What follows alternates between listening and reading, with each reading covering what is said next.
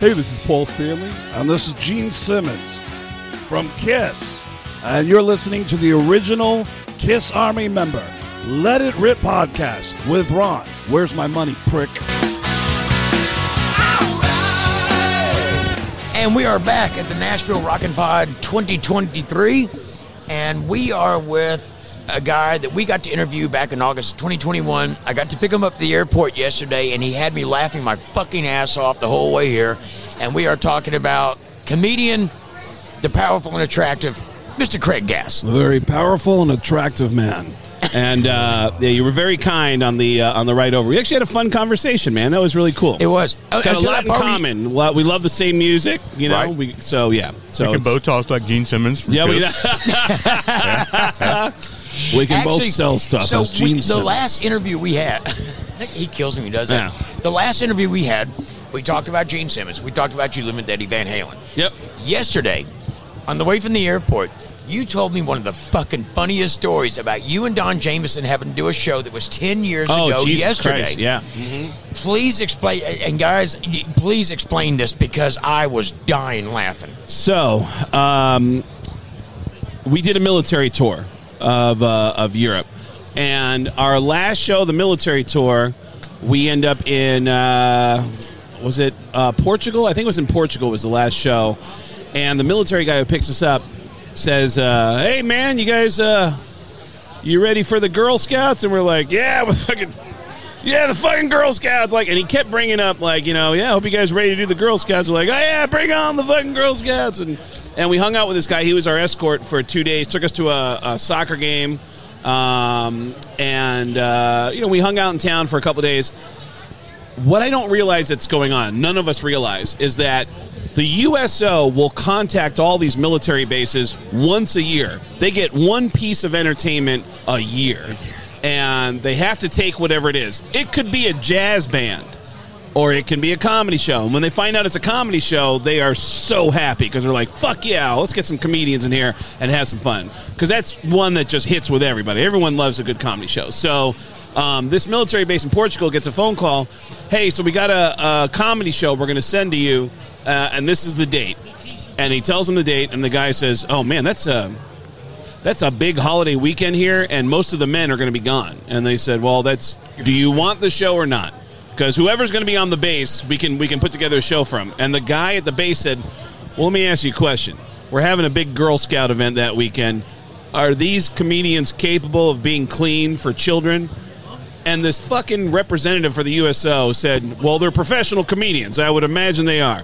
The name of the tour was the Shock and Awe Comedy Tour. It was 4 of the filthiest, most disgusting comedians. Me, Don Jameson, my buddy Mark Rigodana, our buddy Kevin. We were all disgustingly dirty. And so we don't know about that. All I know is that for some reason our military rep keeps saying, like, "You guys ready for the Girl Scouts?" We're like, "Yeah, fucking bring on the Girl Scouts." Fuck yeah, we're laughing. So it's the day of the show. They pick us up from the hotel. They escort us onto the military base. And I'm in the front of this long Escalade. I'm in the front. All the other comedians are way in the back. And I'm talking to the military guy. We're shooting the shit.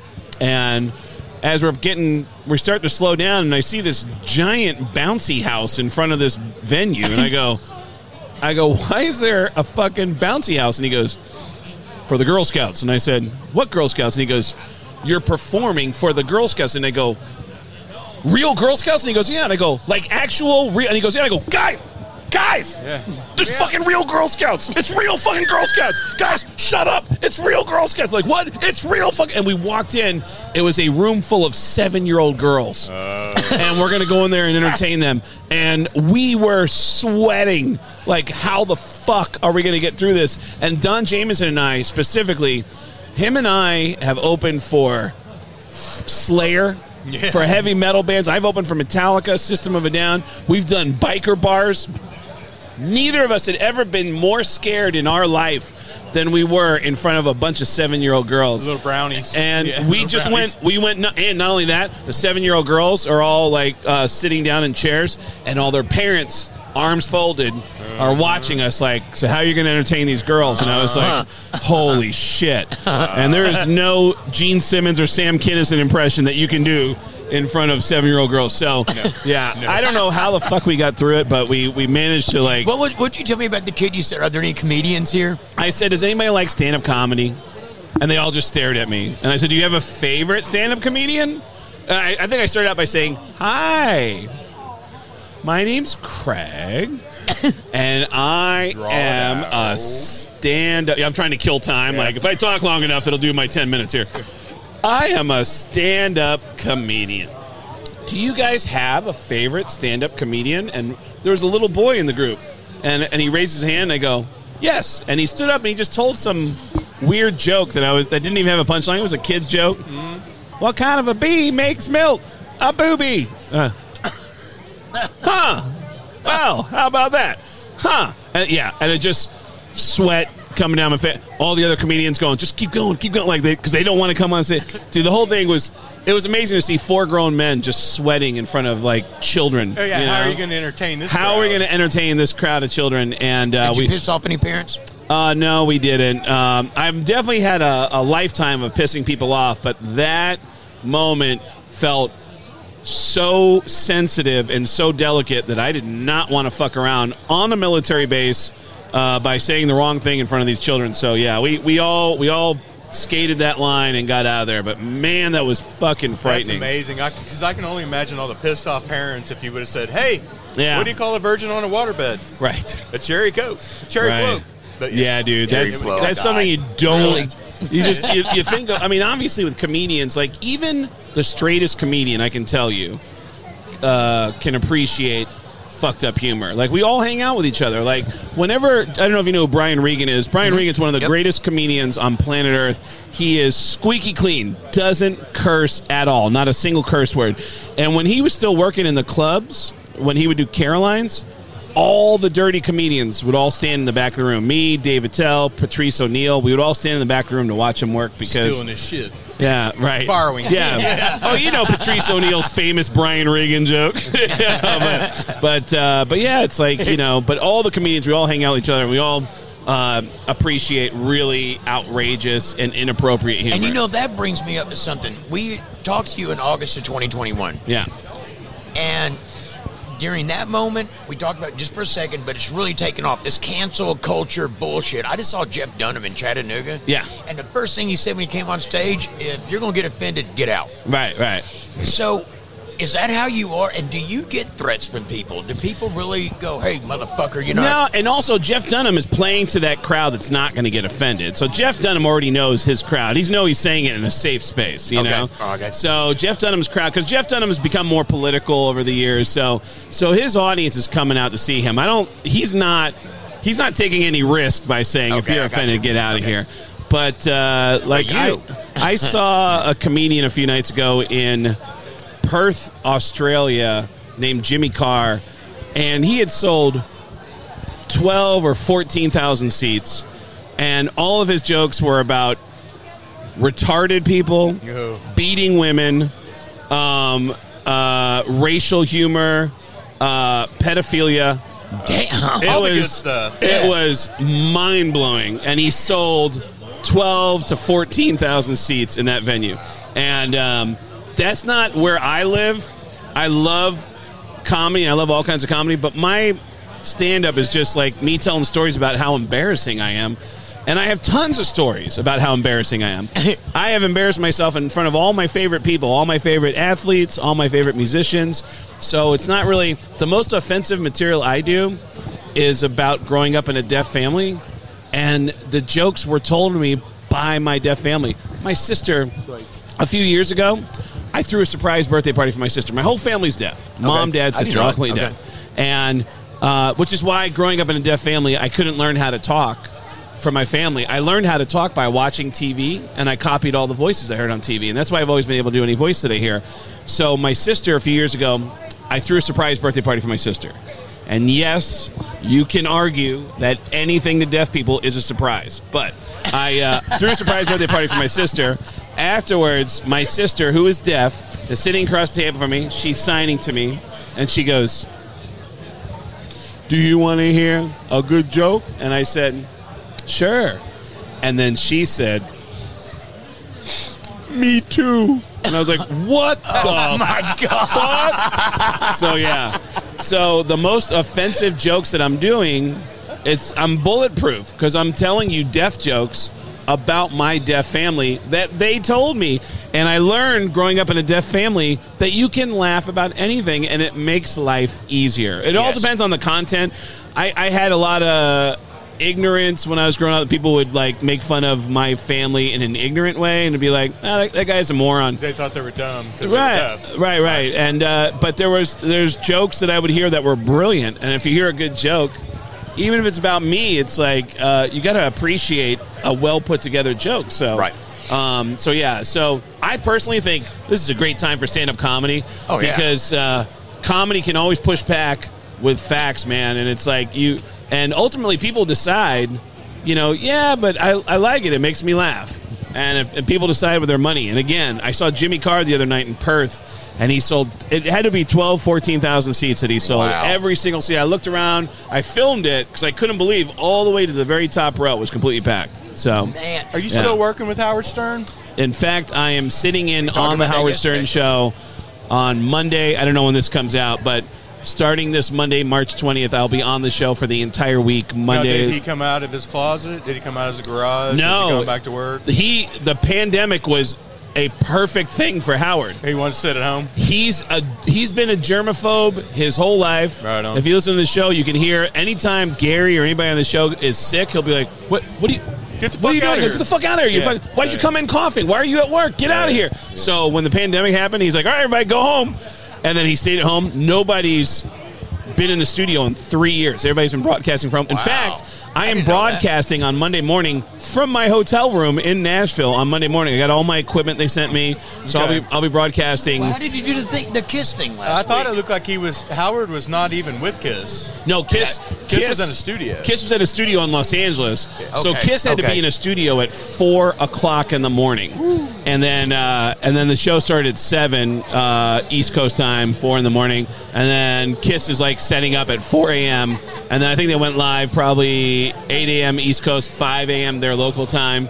And and most of the interviews that Howard's been doing, the celebrities get the same travel kit that I travel with. It's a hard case thing, and it looks like a case that should have like nuclear codes on it. And you open it up, and it's got a microphone, Ethernet cables. So we're all broadcasting from home. But Germex, your Sandy Wash. Your exactly. wipes. Yeah, right. Because Howard wants everybody to have baby wipes. Exactly. Wow. Looks like this is put together by Howard. Oh my God. Yeah. So it's perfect. So, last night at the hotel, I was at Holiday Inn, Vanderbilt Holiday Inn here, and I was talking to a guy, and he goes, "Hey, you're talking to Craig Gash, right?" And I go, "Yeah." And he goes, "Ask him a question." And I go, and so I kind of did some research, and I think this really went down.